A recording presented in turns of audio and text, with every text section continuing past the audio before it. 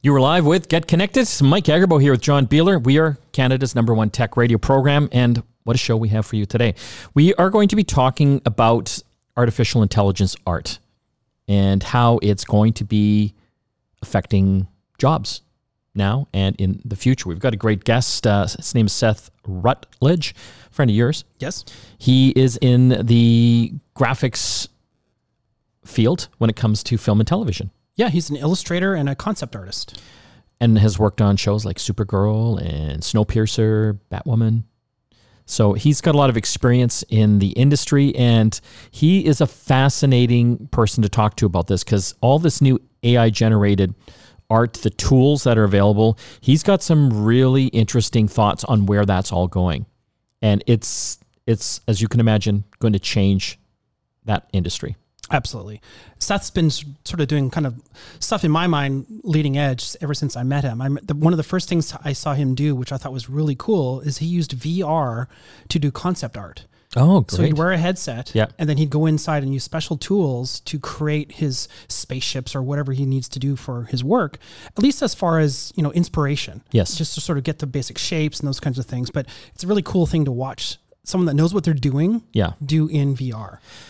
And we want to talk about this, especially here in Canada, Vancouver and Toronto, and, even in Montreal, Calgary.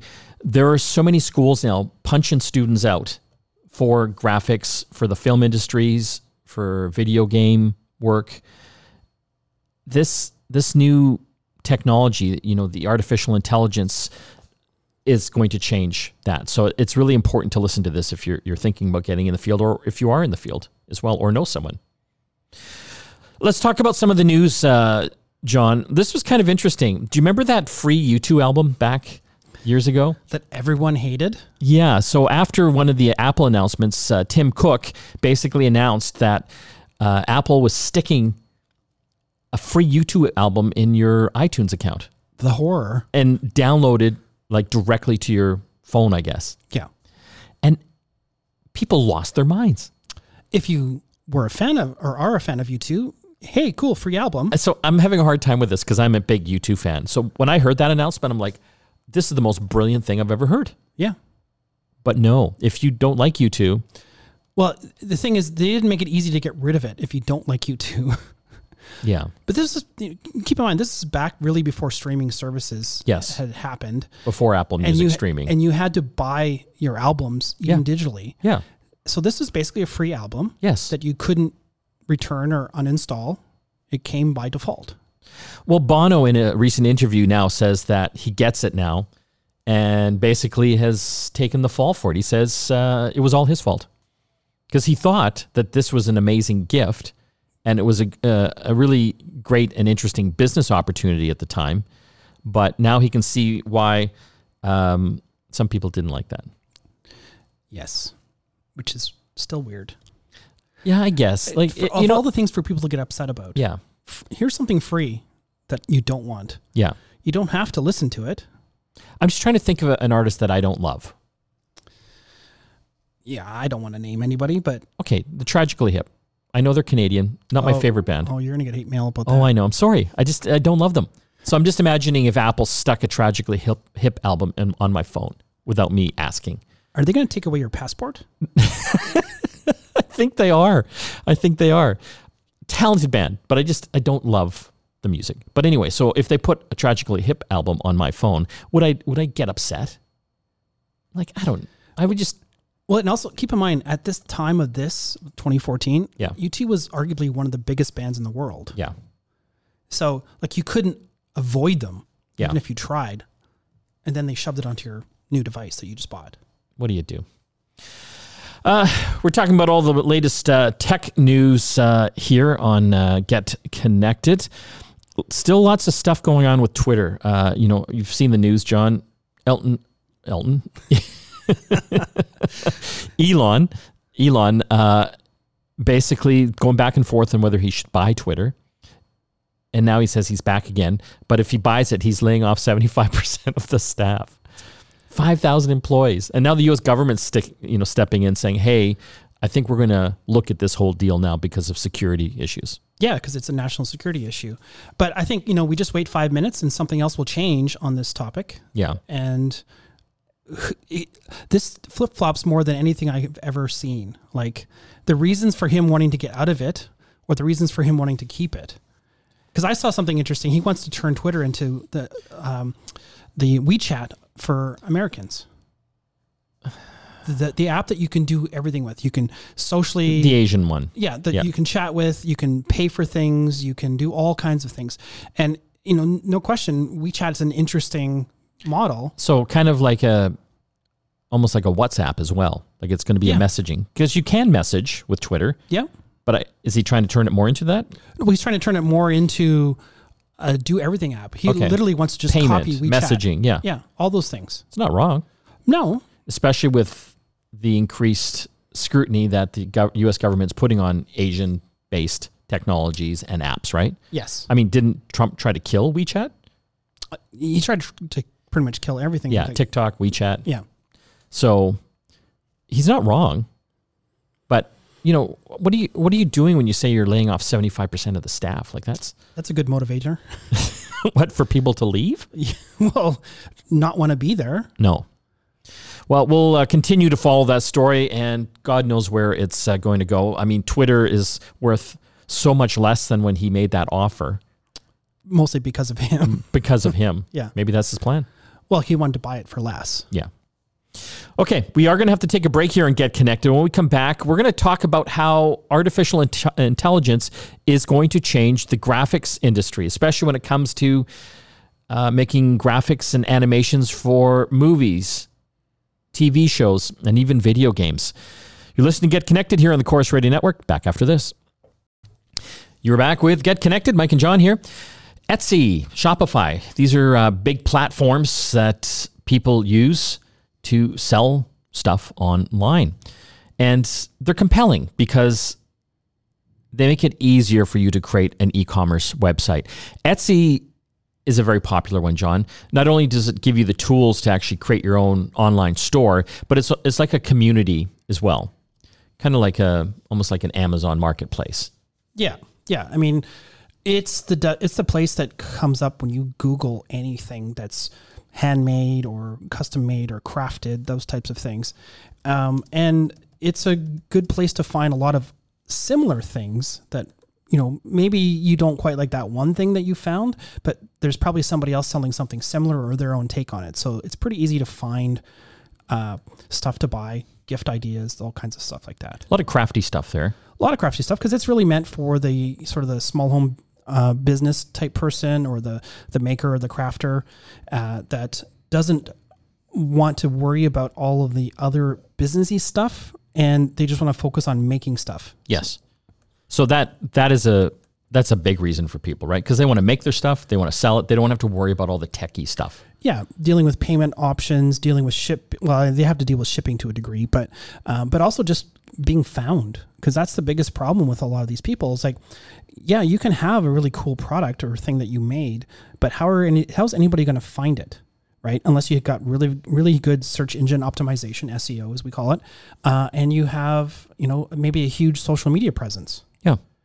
So just looking at the stats on Etsy, for example, back in 2020, I haven't got the latest, but they had over 81 million active buyers through Etsy. So that's compelling. Yeah. But it's also challenging though too, John, as you know. You can't just set up a store in the middle of a field. Yeah. Out in the middle of nowhere and hope people will get there. Yeah. People have to find it. Yeah. So what are some of the things that people should be aware of? It's the fees. Yeah. I mean, this always kills the dream, if you will. Yeah. Because they pay it, you basically pay a monthly fee to have a store. Or a shop, as they call it. And you have the ability then to upload your products, put prices on it, choose where you're going to ship to, those kinds of things. But you're paying quite a lot of different things. And I've heard from a lot of people in the community that I'm a part of that makes stuff. As you know, I make a lot of stuff with Cricut and my laser cutter and my 3D printers, all this kind of stuff. There's transaction fees. There's like monthly fees. There's advertising and promotional fees. Listing fees. Listing fees, right? Like the transaction fees, like I think as high as 6.5%. Yeah. Yeah. So the big thing for me, if I was to put something on Etsy, is the challenging part is how much is that product going to be after all the fees are factored in, let alone your wholesale cost to make that thing, right? So let's just say you're making a widget and you're going to sell it for $10. Well, if you've got a bunch of fees, you've got, the raw cost of the material of whatever you're making, your time to actually make it. And a lot of things on Etsy are also custom. So you can actually say, I like to have Mike Agerbo's name on my coffee mug, and you can get someone to do that for you. And that is an additional administrative thing that you have to do as the shopkeep, if you want to call it that. So you have to manage expectations with your customers. You actually have to then go and make the product before you've even been paid, and then ship it to them. And if there's any problem or you so transaction fee, there's a payment transaction fee. Yeah. There's the delivery fee. Yeah. Well, then there's the returns. What if it's not right? What if I spelled Mike wrong? Those kinds of things. Like, that's a lot of overhead, even though you don't actually have a store, like a physical store. So I'm just wondering, because I looked at this with my wife because she was making some homemade beauty products. And once I started adding it all up, because, we were going to sell them for like $10 to $15 a pop. Once I started adding up all the transaction fees, it was not so compelling. No. This is what it was unprofitable.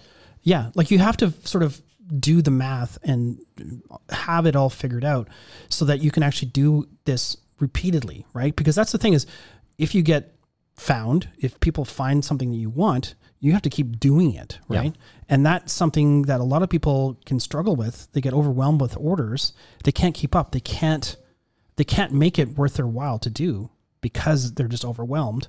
That's a good problem to have, I guess, in one hand, because you can always hire more people, but then your profits go down. Yeah. And if also, what are you going to offer?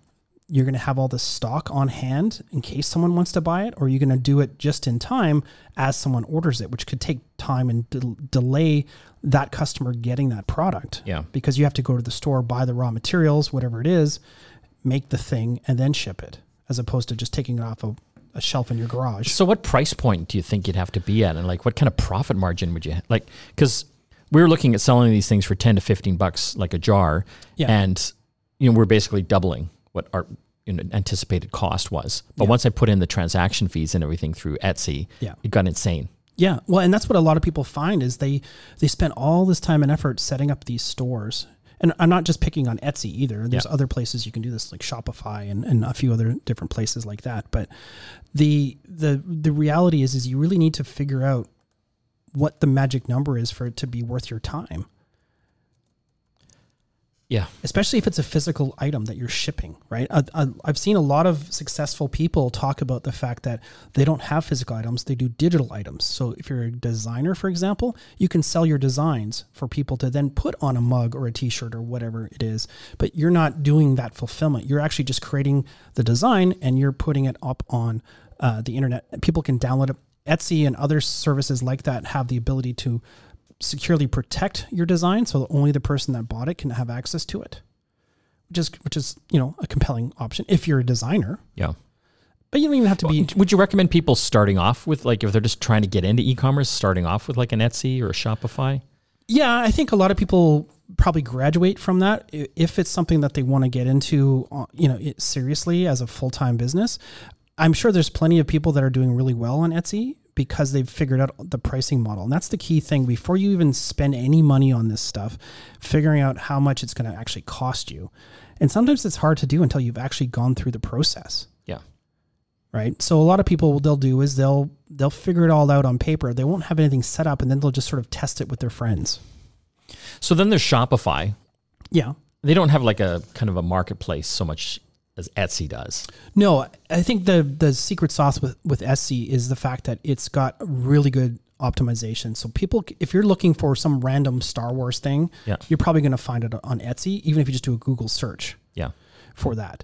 Because they're really strong in that space, and they're really strong in promoting those people that are on their platform. But like we said, there's a cost associated with that. I've heard some stories where after you get to a certain size or volume of sales, they actually start auto charging you for promotion because you're bubbling up in sort of the rankings on Etsy. So they're actually going to promote you more, but you have to pay for that promotion. And I don't think you can opt out of some of that stuff either. So looking at Shopify, their credit card rates, which is, again, this is appealing because, they look after all that. Yeah. Security, it's all really important. You can't just do this by yourself. Yeah. And I'm looking at some of the US pricing here, but it's 2.9%, which is not bad. Yeah. But also 30 cents US per item online. Yeah. Or per transaction. But also you have to have a monthly plan with them. Yes. So like the basic plan starts at about 29 US. If you want to go up to the next one, it's like $80. Then the advanced one is like $300 a month. So you're going to be doing some volume there, obviously. Yeah. And you'd want more advanced reporting and multiple staff being able to use it as well. So one of the options that I was looking at to use is basically not using one of these platforms, doing my own website that has e-commerce in it. And a lot of sites now, when you go to create a website, there's WordPress, there's Squarespace, there's a bunch of places that make it really easy for you to set up your own sort of shop, or even just on Instagram, for example. You can actually just be a seller on Instagram, and your Instagram profile is your shop. Yeah. But you still have to click through to buy something. Exactly. Right? So there's a couple different ways you can do that with different services that allow you to do that. And one of the systems that I used that I thought was really cool is, created by the guy that created Twitter, Jack Dorsey. Square. Yeah. So you can actually, they have these little terminals you can buy for fairly low cost. They used to have the little swipers that you would plug into your phone when it actually had a headphone jack. They actually have the ability to create an online inventory. So you can actually do transactions just on your phone. That's pretty good. Yeah. And you're just paying the transaction fee for the credit card. But if you want to take that online store that's on your phone, like for you as the seller, you can actually pay and have it turned into a website. Got it. That you can embed into, a custom domain. So like Mike's custom t-shirts or whatever it is, and it's all there. So that might be a different option as well. I mean, there's so much more to talk about this, and we will in future shows go through a little more in detail, like how these specific sites work, because I know more and more people are interested in doing this. We're going to have to take a break. When we come back, more Tech to Talk. Stay tuned. You are back with the program. Mike and John here, talking with Seth Rutledge. Super interesting topic. We have been chatting the past few months now just about artificial intelligence, the speed and pace at how fast it is growing and evolving and revolutionizing is simply amazing. We've talked about some of these photo and image tools where you can basically type in what you want, like anything, and it'll make some pretty photorealistic or very artistic images. And Seth, you mentioned this in the last segment about the fact that there's still a human creating these phrases that are being fed into the machine. What do you think about the fact that that's almost become a commodity in itself? There's literally websites where you can buy phrases for AI generation now. Oh, I think that's silly. I mean, I totally get why it's there, but I mean, you're talking about a technology that literally isn't even 6 months old yet. So people are doing, but like, remember how it was when HTML came out back in the early 90s and everyone thought it was magic and like, here's these secret codes you can use. And, within 2 years, it didn't matter. And that's how these key phrases are going to be too. Like right now, we're in the not very user-friendly stage of doing this stuff. Like, it's just kind of like, oh, we're entering these weird codes and we're doing stuff and no one really knows what works. But give it a year and that'll be a complete nothing as far as I can. We've already started to see that. I use Stable Diffusion on my Mac, and there's a UI interface for it that literally has like you just choose things like, oh, I want this style with this thing, and like it's getting easier. Like in the style of Van Gogh, and like. You just, it's like it's like a menu, right? Like it is. I mean, and even if the keywords aren't in there, the stuff to set it up to set up the syntax will be like that. I'm using one on my PC that I play with to generate some like inspirational ideas, and it's the same thing now. Yeah. But I think that prompts are not art. I personally think that the end result can certainly be qualified as art, but prompts are just helping people think about how to get something out of it. So, I mean, like you watch a YouTube video on how to change the, I don't know, garbage disposal in your sink. You watch someone tell you what kind of prompts generate the right things, but same kind of vibe. So I look in Vancouver and Toronto, we're based here in Vancouver. Seth, there's like, I could throw a rock and hit a film or graphics school. Do you mean like they are churning people out like there's no tomorrow, and they're just getting gobbled up by, the gaming and film and TV industry because there's just so much work involved. Like if you were to have like a crystal ball, just kind of looking 10 years out, like what should these people wanting to get into this field, what should they be studying? Oh man. So what we're seeing is we're divesting technique from results. So going in to study technique is going to give you less and less bang for your buck as you go. So entertainingly, in some ways, a more traditional liberal arts education is helpful because it gives you a context to know the kinds of things you want to generate, not how to do it.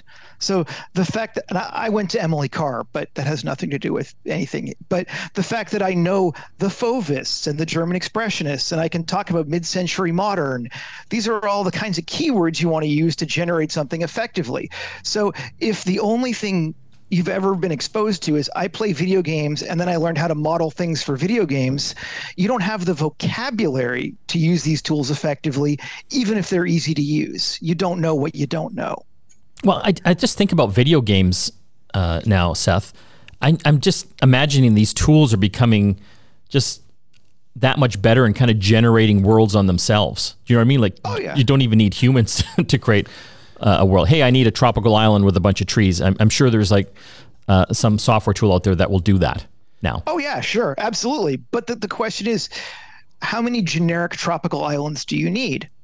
Like right now we're in the, ooh, this is neat phase of something, and people are doing that stuff. But like the number one complaint artists have about looking at people doing this AI stuff is the sameness of the results that come out of it, because everyone's using the same things to generate the same generic tropical island. And yeah, you can, but there's not really that much need for it. It's professionally. Are they almost becoming like DJs? I look at like a lot of these popular DJs, like they're basically respinning, redoing people's existing tracks and putting their own kind of touch on it. Yeah, maybe. I mean, I don't even I hesitate to say it's just remixing, because like people bring into this, you're just stealing other people's art with this stuff. And like, no, it's generating something, we'll call it new, for lack of a better word. But the question is, I can't remember the guy's name, but like 90% of everything that gets made is crap. And it's gonna, like it's kind of a law of things. And here's the thing: if you want to use this tool professionally, 90% of the people doing it are crap and won't do it. So what? Because if you're generating something generic, then your client can do it for you easier. Like there's no need. So yeah, you could just make a tropical island and it would generate it and it would get used. But I think you'd be much better off thinking about what makes my tropical island different from everybody else's. And that's where the human element comes back in. It ceases to be about technique and becomes much more, again, about concept. And like, so Star Wars, the concept art for New Hope, the costumes were literally scribbled on a napkin and a diner placemat. That's how lo-fi they were, because no one cared about the technique. He was just getting the idea across. And then with the rise of Photoshop and everything else, we've seen very, sexy concept art that, looks super splashy. And I think you're still going to see that, just now it's going to go back to being about that concept again.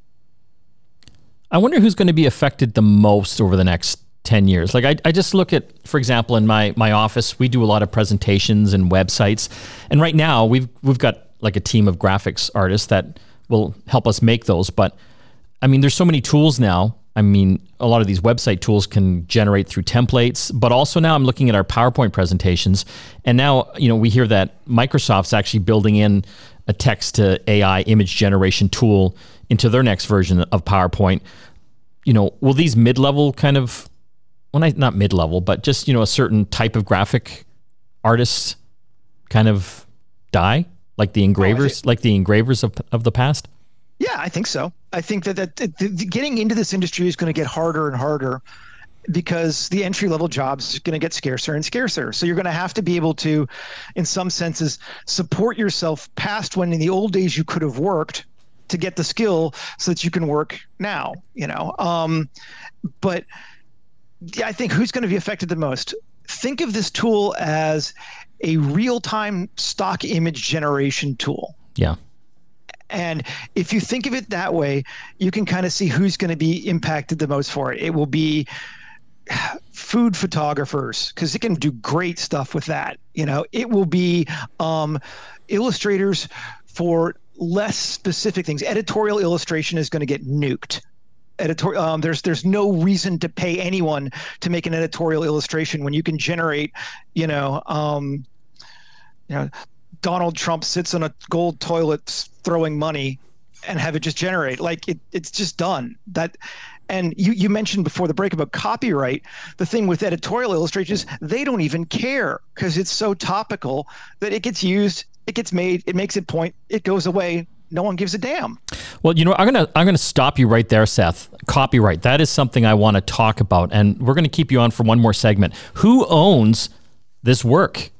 Is it the person that typed the text in to make it? Is it the person that made the tool, the company that made the tool? Well, we're going to get Seth's thoughts on that. When we come back from the break, more on AI-generated art in the future. Back after this. You were back with the program. Mike and John here. We've got Seth Rutledge on the line. He is an accomplished graphics TV concept artist. He's worked on shows like Supergirl, Batwoman, and Snowpiercer. It's Batwoman, not Batgirl, right? Yeah, it's Batwoman. Batwoman, yeah. We don't talk about Batgirl. Batgirl was a movie that never happened. Yes. So. Well, maybe it will in AI now.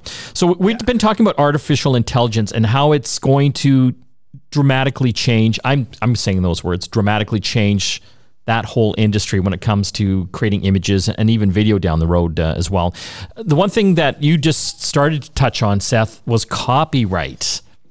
So typically when an artist makes something, they either own that outright or the company that they made it for. Like I imagine when you're making stuff for the Snowpiercer TV series, they own that imagery, right?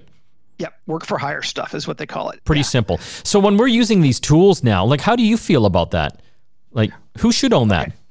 Who should own? So going back a ways, when photography first started, you couldn't copyright it. It took I think it was over a decade after photography was invented, may even been longer, before it was allowed to be copyrighted, because people were like, you're just showing the image of the person that's there and you can't do that, So right now, the answer for copyright is no one owns it. It is equivalent to monkeys typing on a typewriter. Like no one owns the copyright for that. But it gets more complicated than that for things like art. So somebody recently copyrighted a comic book that was entirely generated using AI artwork. And the thing is, the individual images are not copyright, but the images placed as a whole inside of frames, whatever, becomes a copyrighted work. So other interesting things, if Disney generates an AI image of Mickey Mouse, it is copyright to Disney because Mickey Mouse is a copyrighted character for them. So the image itself doesn't need to be copyright. You just can't copy it because it has Mickey in it.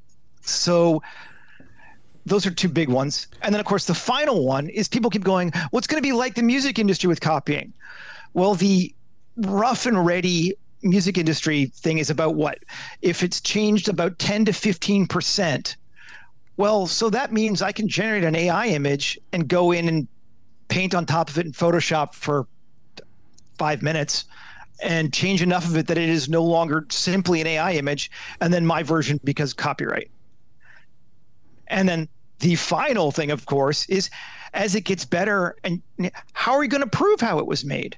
If I make an image in AI and hand it off to somebody and say, I painted this, or I made it in 3D, or I did whatever, how are you going to know? Like, it's going to be a really interesting thing.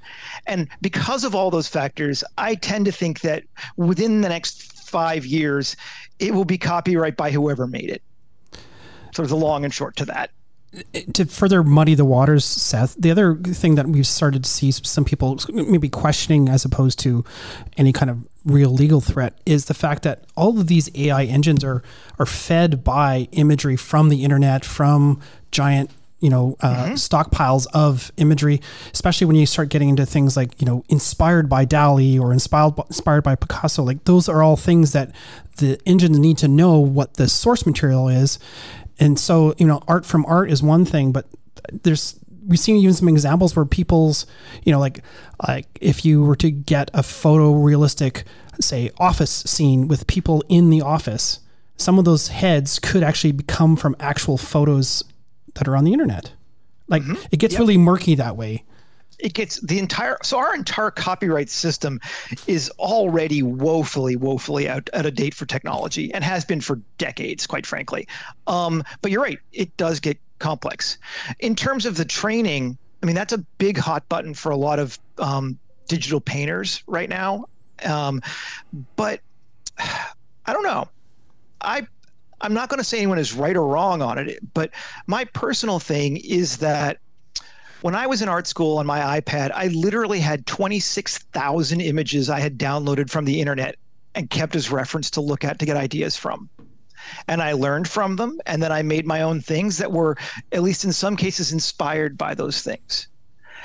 Now, I understand the scale and the efficiency of a computer doing it is vastly better than what I was doing. But if you say you can't scrape the internet to learn things, how do you differentiate? I scraped the internet, because we're calling it AI. It's not AI. There's no intelligence. I scraped the internet, made a database that analyzed images and kept key features of those images, and then used that database to create something new later, versus I made master copies, and that's how I learned to paint. I don't know. I think that it's a toughie. So you're saying humans need to learn, and that's how they learn. They're looking at the world, they're looking at the internet, and computers need to do the same thing. They just do it a million times better than we do, a million times faster. I'm even saying more than that. The computer's not learning anything. There's no learning involved. It's not AI. The computer is analyzing a bunch of images and creating a very complicated database that is then used to generate images. So it's completely legal for me to go online and look to find the top, hashtags that are used to drive site traffic, and then put those on my website. How is this any different? It's not. We've been talking with Seth Rutledge all about the murky future for AI-generated art, imagery, and video, and this conversation will continue for a long time into the future. Seth, I want to thank you for joining us today. Absolutely. It was great. Thanks for having me. A lot to think about, John. I know. I'm just like, my brain is like on fire right now. Okay, we're going to have to take a break. When we come back, a little more tech to talk. Stay tuned. You are back with Get Connected. Mike and John here. Don't forget to listen to our sister show, The App Show, on every Sunday or right after Get Connected here Saturday nights in Toronto. GetConnectedMedia.com. You can listen to the program there and also subscribe to our podcast. Something that I think we should talk about in next week's show, we talk about these Raspberry Pi little computers. Yep. We recently purchased a Pi Top expansion for it. You can do all sorts of things. You make robots and media players and computers out of these Raspberry Pis. Well, this Pi Top is like an empty shell of a laptop. It's got a screen, keyboard, and you just plug the Raspberry Pi in. And it's got a giant battery too. Yeah. Oh yeah, I forgot about that.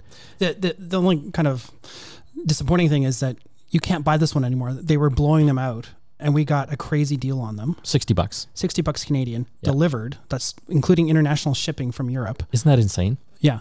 I love it. It's just, I know. It's great. I bought one because of you. I know. You're like, you got to buy this. Yeah. So, I mean, $60 for the laptop shell, and then the Raspberry Pi, what is that? $50. $50. So, if you can find one. So you got a laptop for $100-ish. Yeah. Anyway, we're going to talk about it on one of the next programs and some of the cool things that we're going to do with them as well. I want to thank all the folks that helped put the program together. Of course, John Beeler, my co-host and producer, and Robin back at the studio. This is Mike and John for Get Connected. We'll see you again next time.